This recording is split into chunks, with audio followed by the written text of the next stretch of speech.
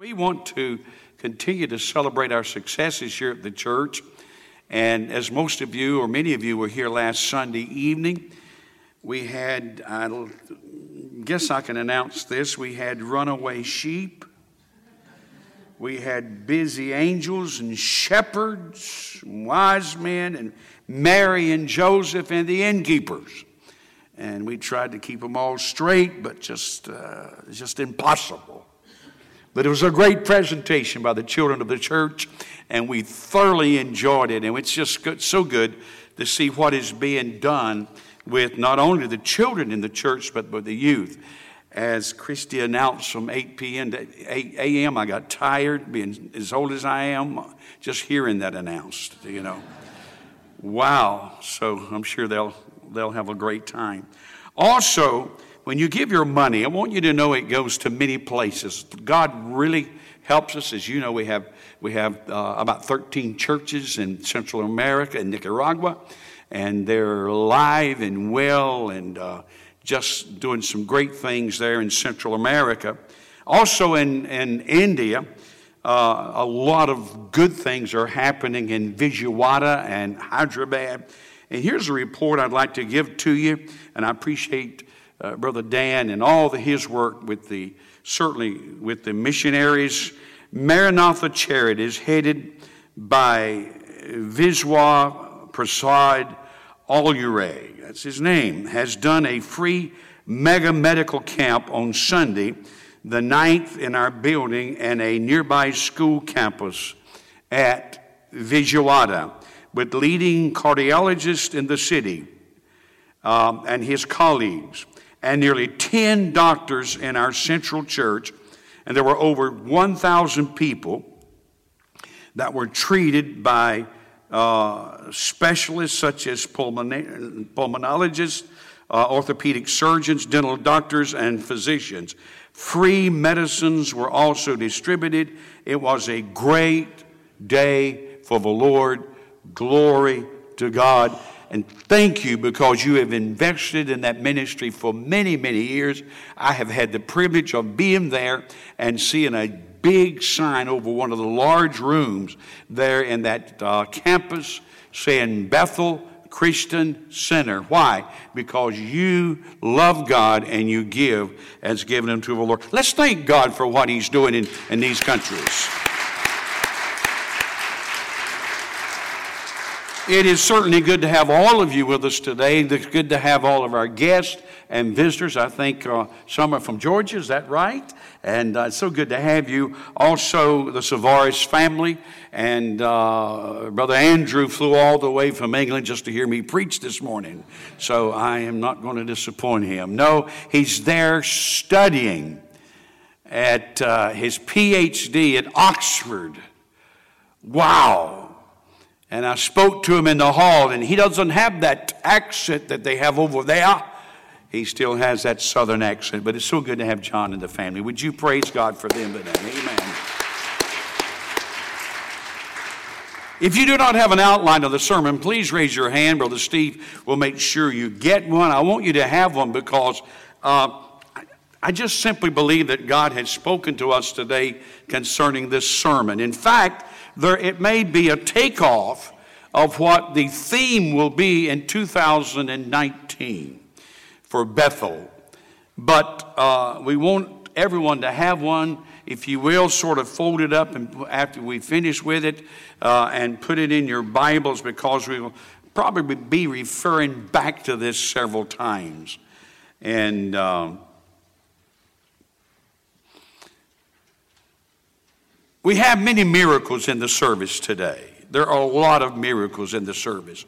One recent miracle is sitting on the second row in the middle, and his name is Bobby Williams. Bobby, would you stand there? It is a miracle that God has performed on this man. Praise God.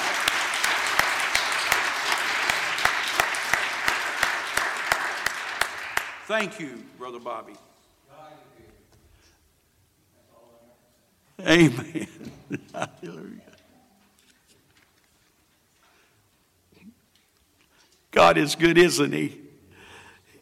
He knows not only how to touch us spiritually, He knows how to touch us physically and to help us to certainly recover. Isaiah chapter 52. And we also have someone that's from here in the service. Is that right? Are you? Is he still in the service? Yes. Would you stand and tell us your name and what branch you're in? Come on, help me out. Brian, God bless your heart. God bless you. It's so good to see you with us today. How beautiful upon the mountains are the feet of him who brings good news, who proclaims peace, who brings glad tidings of good things, who proclaims salvation, who says to Zion, your God reigns. Your watchmen shall lift up their voices. With their voices they shall sing together, for they shall see eye to eye when the Lord brings back Zion. Break forth into joy and sing together, you waste places of Jerusalem. For the Lord has comforted his people. He has redeemed Jerusalem. Verse 10, I love this verse. Listen. The Lord has made bare his holy arm in the eyes of all nations, and all the ends of the earth shall see the salvation of our God. Depart, depart, go out from there. Touch no unclean thing. Go out from the midst of her, be clean. You who bear the vessels of the Lord, for you shall not go out with haste, nor go by flight. For the Lord will go before you, and the God of Israel will be your rear guard. May the Lord add his blessings to the reading of his word, and may his hand rest upon each and every ear as we listen. As you notice, Go Tell It on the Mountain. It is a tribute to the song, Go Tell It on the Mountain. Who wrote it or who encouraged it through the years? John Wesley Work Jr. He can be credited for the fact that we still sing Go Tell It on the Mountain every Christmas, although he may not have originally created the Negro spiritual. Work grew up in Nashville loving music as a son of a church choir director. Even though he earned his master's in Latin and went on to teach ancient Latin and Greek, his first love continued to be music, and he went on to become the first African-American collector of Negro spirituals. Go tell it on the mountain, and we proclaim it as we go forth today. I remember when I was 9 years old in a little town in Sampson County, I knelt down at the altar one night and I gave my heart to Jesus. I was so thrilled. We'd been going to church, a certain church there in the community, but we went all the way to Clinton, which was about 7 miles, and a little old church called Butler Hill. And I was so excited about receiving Christ, I rushed back to Granddaddy's and Grandmother's store. They had a store there in the community in the road from Clinton to Faison, and they lived upstairs in what was called Pine Ridge Service Station. And I ran into the store and I ran up the stairs and I had to tell everybody that I had met Jesus Christ. I want you to know it's still a thrill today to know that Jesus Christ is my Savior. And it should be a thrill for all of us. And what the writer is saying here, one of the greatest writers ever was Isaiah. What the writer is saying here for you and I, and for each one to go out, climb the highest hill, and tell everyone that Jesus Christ is Lord. Now this writing was written back when it was about time for Israel to leave Babylon. As most of you know, that they've been serving as people in bondage to the Babylonian people and Nebuchadnezzar and the leaders. And God was about, after 70 years, to free them. If you read Isaiah, and I would encourage you this year of 2000, the upcoming year of 2019, to read and study this great book written by one of the greatest writers that ever lived. As you read Isaiah, you find from chapter 1 to 39 judgment. And Isaiah and God speaking to the children of Israel because of their rebellion and because of their sin. And he's challenging them and telling them the judgment that's coming upon the nation of Israel because of their rebellion. But then there's a transition in chapter 40. As you begin to read chapter 40, he's now telling of restoration. A time when Israel will be restored. A time when they will come out of bondage. And they will go back to the homeland of Israel, back to Jerusalem, and be a people again. And so that's what this verse, chapter 52, is all about. And notice, as we look at the outline that you have with you today, the story behind the Christmas hymn, Go Tell It on the Mountain. This passage refers to the liberty of the captive Jews, the restoration of Zion. The vision is of the feet of the one who runs from the scene of battle across the mountains to the city, waiting for news. We find this in 2 Samuel. It's a powerful reading. Most of us know the story how David, as king, was run out of his own country by his own son, Absalom. And he was a fugitive away from the throne of Jerusalem. And Absalom and his team had taken over. But God restored David back. And there was a great battle. And so David sent out the watchmen, the runners. And they would run and bring back the information, bring back the news. And the men on the wall would see men, and as they were running, and they could tell who they were by the way they were running. And they would say, this is so-and-so coming. And David would say, if this one's coming, there's good news. Or so-and-so, someone else is coming. And David would say, well, if this one's coming, it's bad news. What it was, even though Absalom had turned against his own father, David loved his son dearly. And finally, the runner came and told the watchman that Absalom had been killed. And David began to mourn, and he began to mourn, and he mourned, and he mourned. Well, this is what 2 Samuel chapter 18 and verse 26. The imagery is a besieged city waiting for word that its hero had defeated the enemy armies. And that's what the church is. It's sitting on the wall, reminding people today that the enemy, your and my and God and the kingdom's enemy, has been defeated. Satan has been defeated. And we need to hear the runners, the preachers, the teachers, the apostles, the evangelists. We need to hear them saying the enemy has been defeated. Victory has been won.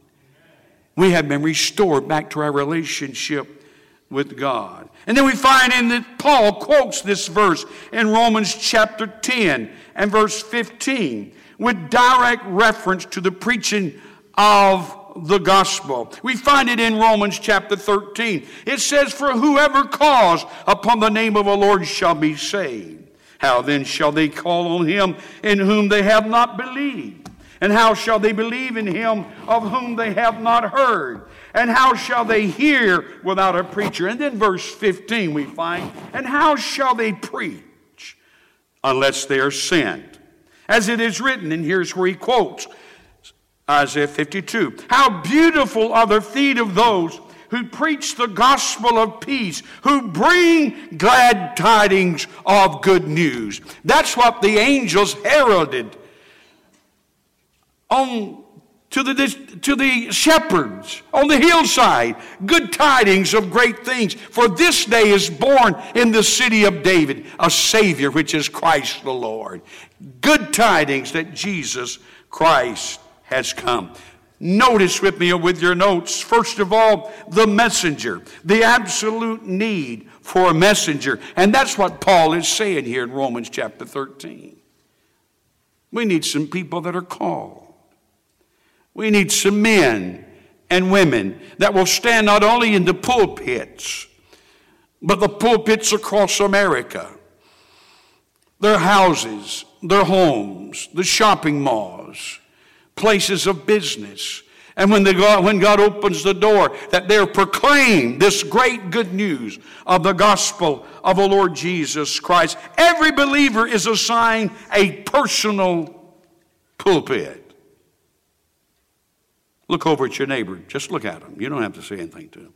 That person has been assigned, if they are a believer, have been assigned a personal pulpit, either in the home, in the community, at the office, oh yes, young man, young lady, or at school, from which to show and tell others this good news, not just around Christmas time, but every day of the week. We need to tell this great news. First of all, you have the messenger. Then you have the magnitude of the messenger. Go to the high mountains. Lift up your voice with strength. Be not afraid. Isaiah chapter 40 and verse 9 says, O Zion, you who bring good tidings, get up into the high mountains. O Jerusalem, you who bring good tidings, lift up your voice with what? Strength. Don't go whispering around. Don't go cow down to the devil. Don't be afraid. Don't run with timidity, but say, listen well, there is a Savior, there is a deliverer, and He's alive today. Lift up your voice with strength. Lift it up. Be not afraid. Say to the cities of Judea, behold your God. Let them clamor for PC, politically correct statements. We can still, as Brother Denny said this morning, say in this church and say in our homes and say in our midst, Merry Christmas. Hallelujah. Don't be ashamed of it. Don't be ashamed of the gospel. And certainly don't be ashamed, certainly, to tell it. Lift up your voice like a trumpet. Isaiah chapter 58 and verse 1. In this 58th chapter, it's speaking of fasting. In fact, this whole chapter, Brother Dan, is about fasting. It's about fasting.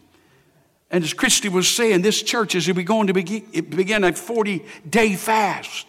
You say you're going to fast a whole 40 days? Yeah, but each person chooses what fast they want to fast.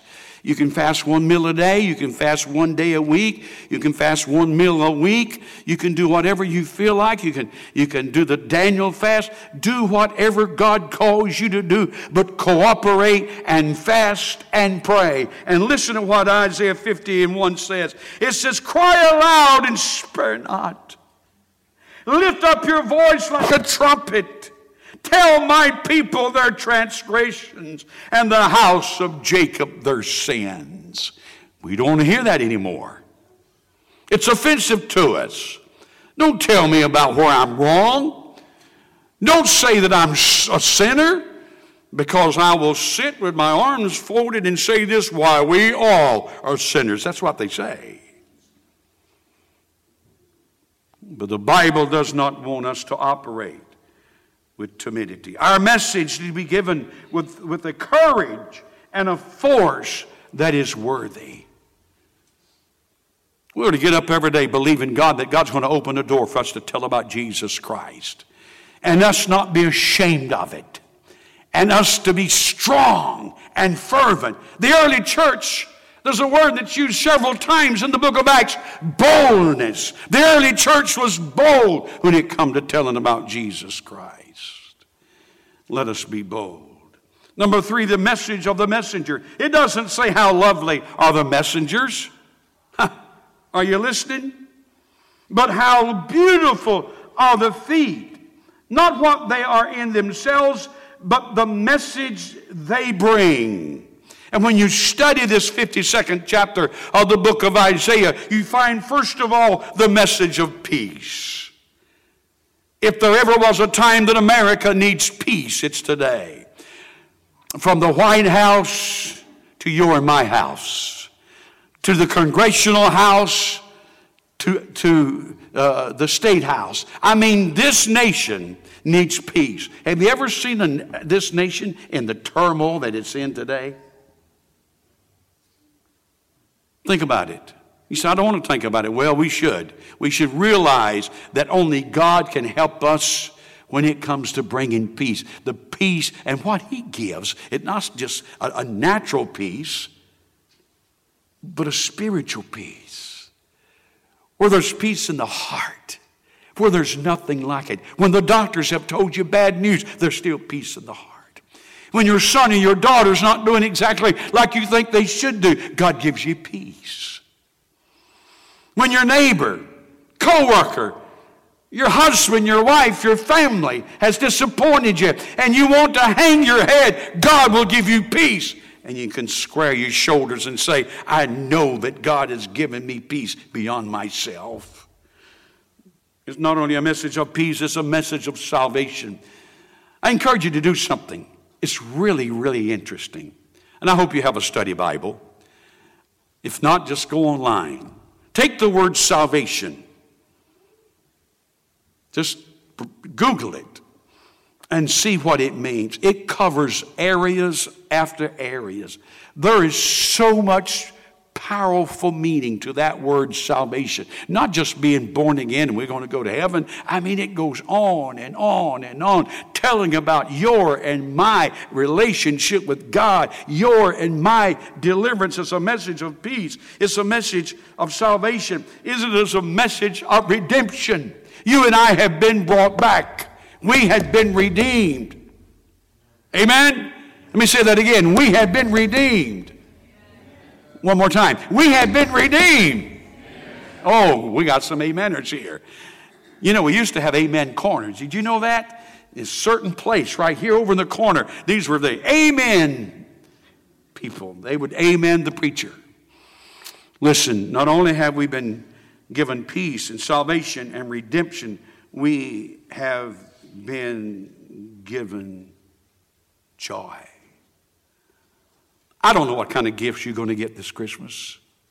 I don't know what you've already gotten. But you will not be given a greater gift. And you and I are the messengers. And we give gifts every day. A word of love, a word of encouragement, a word of joy, a word of peace. Just simply speaking into the hearts of people. But the gift that was given the first Christmas was the greatest gift in the world. The greatest gift ever. God wants to give you peace. And God wants to give you joy. Look at it. Not only a message of peace and salvation and redemption and joy, but a message of victory. Listen at me for just a moment. The children of Israel had been in bondage for 70 years. They had struggled. They felt that God had forsaken them. They felt like Jehovah, their God, had abandoned them and left them to nothing. But here comes this great prophet and said, wait a minute. I've got good news for you. Your God has not forsaken you. Your God is alive and well. But not only is your God alive and well, but the Lord, look at verse 10. Can you bring verse 10 back up, Tammy? The Lord has made bare His holy arm in the eyes of all the nations, and all the ends of the earth shall see the salvation of our God. Now, what does it mean that He made bare His arm? Well, back then they wore sort of all kind of garments that reached around and came across the arm when they got ready to fight. When they got serious with the opposition to defeat the enemy, they would take and throw that off their arm, and their arm was laid bare so they could use their sword and their spear and their bows and arrows. In our thinking, what it really means is God has rolled up its sleeve. You got a problem? You think God is serious about your problem? He'll roll up His sleeves for you. And that really says here, listen, Isaiah came to assure them that God had not forsaken them, but God would exert His mighty power on their behalf. Am I afraid to witness to the world? Am I afraid of the devil? Am I afraid of witchcraft, which is on the rise? Read an article the other day how much witchcraft is on the rise and how much Christianity is declining. And the church can close the doors and meet secretly in its pews on Sunday morning, or the church can throw the doors open. So let's go out, guys. We're going to go whip the devil. Let's roll up some sleeves. Let's get serious about it. Here's what the original says. Here's what it says. The Lord has made bare His holy arm. He has revealed His power. Let that sink in. I believe that it's time for God Almighty to reveal His power. I think it's time for God to roll up His sleeves. I think it's time for the church to stand up with the same power that the early church had in Acts chapter 2 and throughout the book of Acts. And the only way we'll have that power is to be anointed and receive the baptism of the Holy Spirit and the power of the Holy Spirit. What are you talking about, preacher? It's just as biblical today as it was the day it was written and the day it happened. It's time for us to stop being so timid and realize what we have behind us. Did you know what it said here? You know what it said here? It says, depart, go out from there. He's saying, go out from Babylon. Get out of that place. And God miraculously, listen, if you've studied it, God miraculously delivered them from Babylon. Nebuchadnezzar, the great leader that everybody was afraid of, God struck him with a way of believing that he was an animal. He went out for several years and eat grass like an animal, and his claws grew, his hair grew, and he thought he was an animal. God knows how to defeat the enemy. He says here, listen, depart, go out from there, touch no unclean thing, go out from the midst of her, be clean, you who bear the vessels of the Lord. What they had done, they'd stolen the vessels from the temple and taken them then into Babylon and used and desecrated those vessels. And God said, listen at me, my people, listen, you need to be clean. Maybe the church needs to be clean. Maybe the church needs to be sanctified. Maybe the church needs to clean up its act and let the blood of Jesus Christ and the power of God and the grace of God change our lives. He said, you priest that's going to lead the Israelites out, you need to clean up, to carry those vessels. And so if the church wants to be effective, it needs to clean up its act. Amen. He says, I want you to be clean. Touch no unclean thing. Go out from the midst of them. Be clean, you who bear. For you shall go out, for verse 12, for you shall not go out with haste. How did they go out of Egypt? You remember that story? How millions of the Israelites were bound in Egypt, and God set them free. And He said, don't waste no time. I want you to hurry. Most of you remember how the firstborn of the Egyptians were killed and the sacrifices put over the door. And then God says, get out of here. Let's go. Make haste. God said to the people there in Babylon, He said, don't worry about it. Take your time. Be at ease. Understand serenity. Understand peace. Let me handle it. He says here, for you shall not go out with haste, nor go by flight, for the Lord will go before you. Hallelujah. I see the year of 2019 as a year that God Almighty Jehovah, the creator of all things, and Jesus Christ and the third person of the Godhead going before the church, and the church doing some things that like it hasn't done in a long time. That's a good place to clap your hands right there. Hallelujah. But he didn't stop there. He didn't stop there. He said, and the God of Israel will be your rear guard. Not only is he going before you, I'm talking to people. In fact, I heard someone say the other day that's bound and hooked on drugs. They wouldn't come to the Lord. You know why? Because they were afraid they couldn't live it. And a lot of people don't get saved because they know they have things in their lives that they can't get rid of. No, you can't, but God can help you get rid of it. And when God sets you free, you don't have to keep glancing behind you to see if it's going to overtake you. If you've been delivered of drugs, God's going to take care of the drugs behind you. They're not going to catch up with you. If you've been delivered of alcohol, God's going to take care of the alcohol. If you've been delivered of adultery, God's going to take care of anything, any bondage, any sin, anything that would destroy you. God says, hold it. He's mine. She's mine. Leave them alone. You said, but I've tried, Brother Don. I've tried to serve God, and I go right back to the things I went to. Let me challenge you today. Go before God. Surrender your life before Him. Repent of your sins. Lay those things on the altar. Be filled. You see, if you get empty, you need to be filled with something.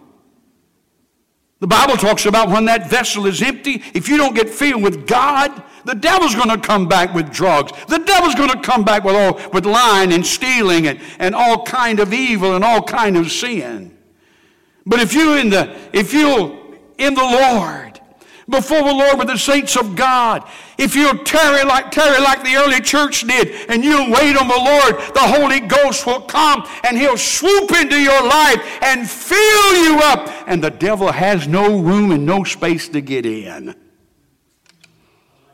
We should have been turning somersaults for that. I'll tell you what, I believe this. I believe that God wants to touch the church like it has not been touched in a long time. Not only is He your front, goes before you, clears the way.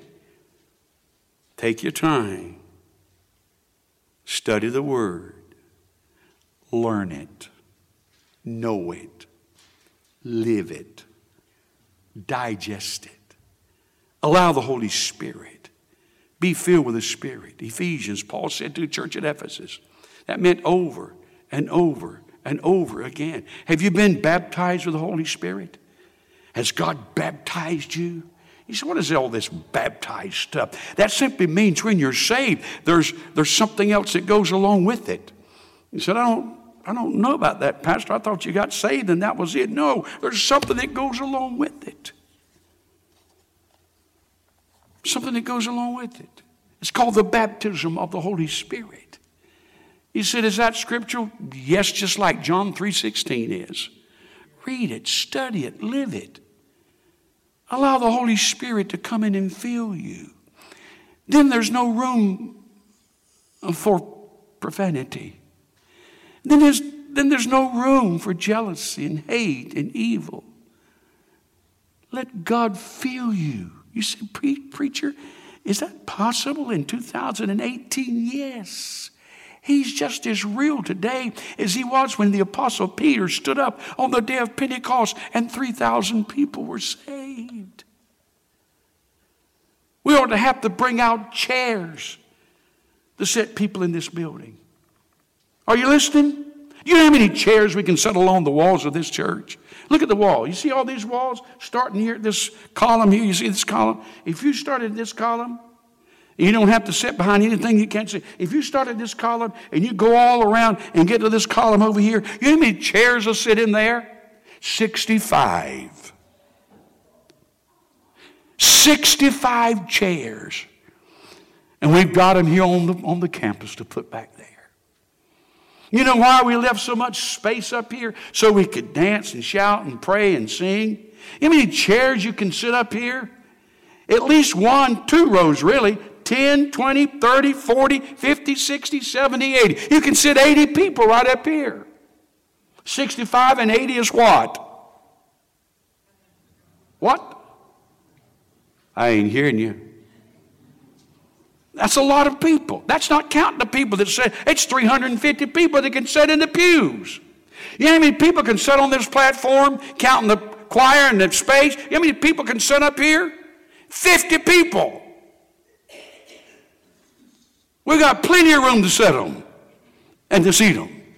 And every pew and every space. Then you got that's 5-foot aisle right there. Most churches have 4 feet aisles. I like it. You can put a chair on each side of the pew. 1, 2, 3, 4, 5, 6, 9 pews. So let's say 10, 20, 30, 40, 50, 60. There's another 60. Bring them. We'll put them in here. Go out. Go out and tell people about Jesus. Pray until the Holy Ghost moves them. I believe that God wants us to bring people in. Not to just this church, but to the kingdom. I love F.B. Meyer. Come, Brother Matt. I love F.B. Meyer. He's one of my favorite writers. He'll say a few things I've already said, but listen at me. Listen. The chosen people are at the end of the 70 years captivity. The time of their deliverance from Babylon has arrived.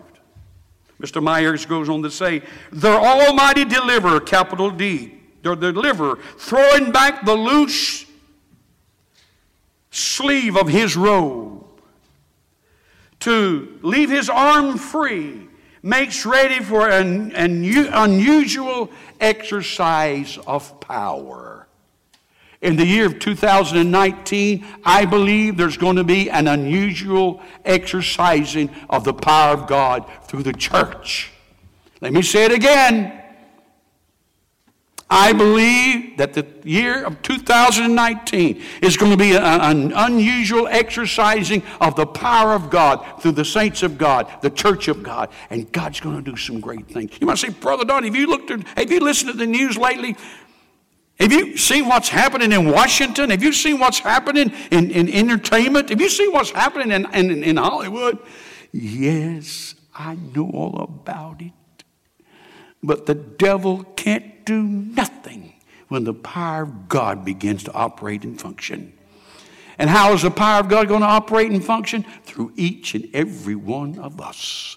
It's you and I. God's not going to come down and do it himself. F.B. Myers goes on to say, their almighty deliverer throwing back those sleeve of his to leave his arm free, makes ready for an unusual exercise of power. There will be no need of haste, as when the people fled at night from Egypt. They may not go out with haste, nor go by flight, for their divine leader would precede them, and his escort would be their rear guard. Now, I love this. Follow what he says. This is a summons to us all who may have been captivated by the Babylons in any form. We are to arise and depart, shaking loose the bonds of our captivity. Let us follow the cloudy pillar of God's presence, guiding us continually. And let us not be always looking behind, as though dreading the reassurance of past sins and mistakes. They shall not pursue those whom God has delivered. Or if they do, he goes on to say, they shall not overtake. Don't be afraid when you come to God that old past is always going to knock you down. God's going to set you free. It is an unspeakable comfort to those who have sinned to know that the old temptations and forms of bondage are intercepted by the presence of the eternal God. Just as his cloud intercepted Pharaoh's host. Do you remember that? When Moses And those 3 million Israelites crossed the Red Sea. God caused that water to congeal on each side, and enough space was made that all the horses, all the animals that was carrying everything they needed, and 3 million people went through there. And when they got through, Pharaoh says, hey, we're going to go get those folks and bring them back. So he starts out. Did you ever see the Ten Commandments? Did you ever see Moses? I don't know how it was, but I sort of think it was like that. Then Pharaoh and all of his soldiers and all his chariots started down through the Red Sea. And all of a sudden, God lifted his hand. I'm sorry. God lifted his hand. And those waters drowned them. That's what God does for those things that's been bothering you. Those sins that's held you captive. I want you to listen as they sing, and then we'll end with a prayer. Christmas is a busy time. The bright lights, the bells are ringing. People are clamoring and busy and buying this and buying that. The shopping malls are full. And I wonder sometimes when you see all the activity that goes on, and I wonder, do people really stop and give any thought about the real reason for Christmas? The real reason of Christmas. Yes, there was a baby. A real baby. He was born and laid in a cow trough. He didn't have kings and queens and the elite coming to visit with him. The millionaires and the billionaires. He did later on, about 2 years later. But when he was born, he had outcast shepherds. No doubt they were smelly. Shepherds, some of them were not even allowed to go into cities. Shepherds, many of them used all kind of language you wouldn't want your children to hear. Shepherds were not thought very much of. But the angel appeared to those not thought very much of shepherds and spoke the good news. And they said, now let us go. And they went. Herod operated in fear. Herod operated in murder. The shepherds operated in faith. And I know we're going to be busy this holiday. And there's nothing wrong with that.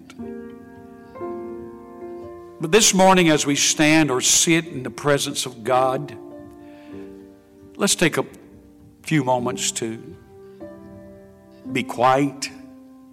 Just listen to the music. Let's take a few moments to reflect on this first Christmas. Although he's not a baby anymore, although he lived and died and rose again, and he's alive forevermore. Let's reflect on these moments. But Brother Don, I've got to hurry up and be first in the line at the cafeteria. It's okay. God spoke to Israel and said, don't go out in haste. Just take your time. Because I'm going to go before you. And if you know Christ this morning, when you drive your car out of this parking lot, understand that God Almighty is going before you. But not only that, He's your rear guard. He's got your back. I'm glad that God's got my back.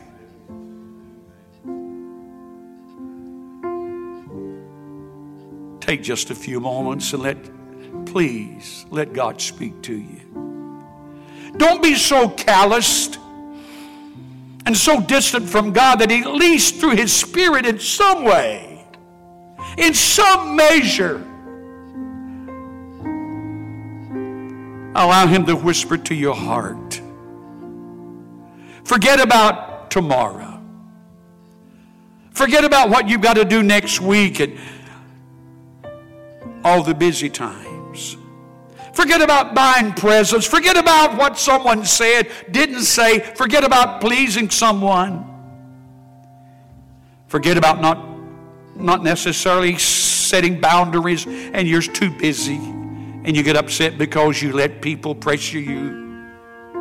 Forget about all of that and think for just a moment. Think for just a moment. If Jesus Christ would come right now, and He's coming, that's not some far-fetched idea.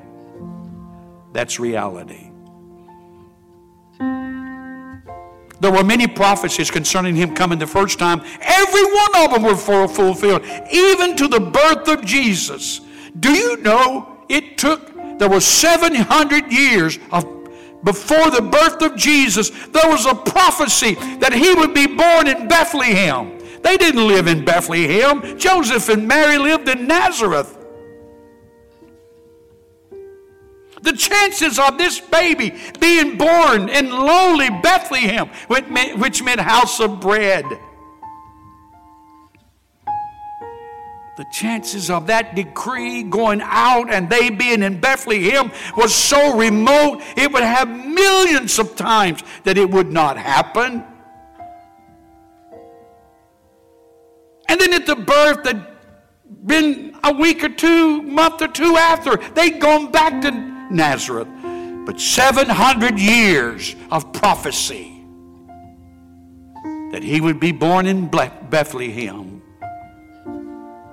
came to pass. Don't you know, with 50-some prophecies concerning the first coming of Jesus, if all of those came to pass, you know the chances of those prophecies coming to pass? Can I tell you the chances of those prophecies coming to pass? You ever been to Texas? That's a big state. You could take silver dollars and stack silver dollars a foot high. Listen at me. Don't let me lose you. Silver dollars a foot high all over the state of Texas. Take one silver dollar and color it. Put it anywhere in the state of Texas you want to. Stir up all of those silver dollars. Blindfold a man or a woman at the Texas state line. Start them walking. The chances of them picking up that one colored silver dollar is just as real and true as 50 of those prophecies coming about Jesus Christ coming the first time. Don't you know the God that promised that? And that's promised He's coming again, and you don't think it's going to happen? Oh, it's going to happen, folks. If He'd come right now, or perhaps if you would die this week. Oh, what a morbid thought, but listen, that's reality. I don't care your age. Would you be ready? Father, I thank You because You're speaking to us right now. I thank You because You're revealing Your Holy Spirit to us, whether it's through the conscience, whether it's through Your Holy Spirit whispering in an ear, not audibly, or whether it's just a person realizing they need to bow at the cross. They need to kneel in an altar. They need to kneel in their house. They need to kneel their heart before You. God, speak to them. I know You're a gentleman, Holy Spirit. You force no one.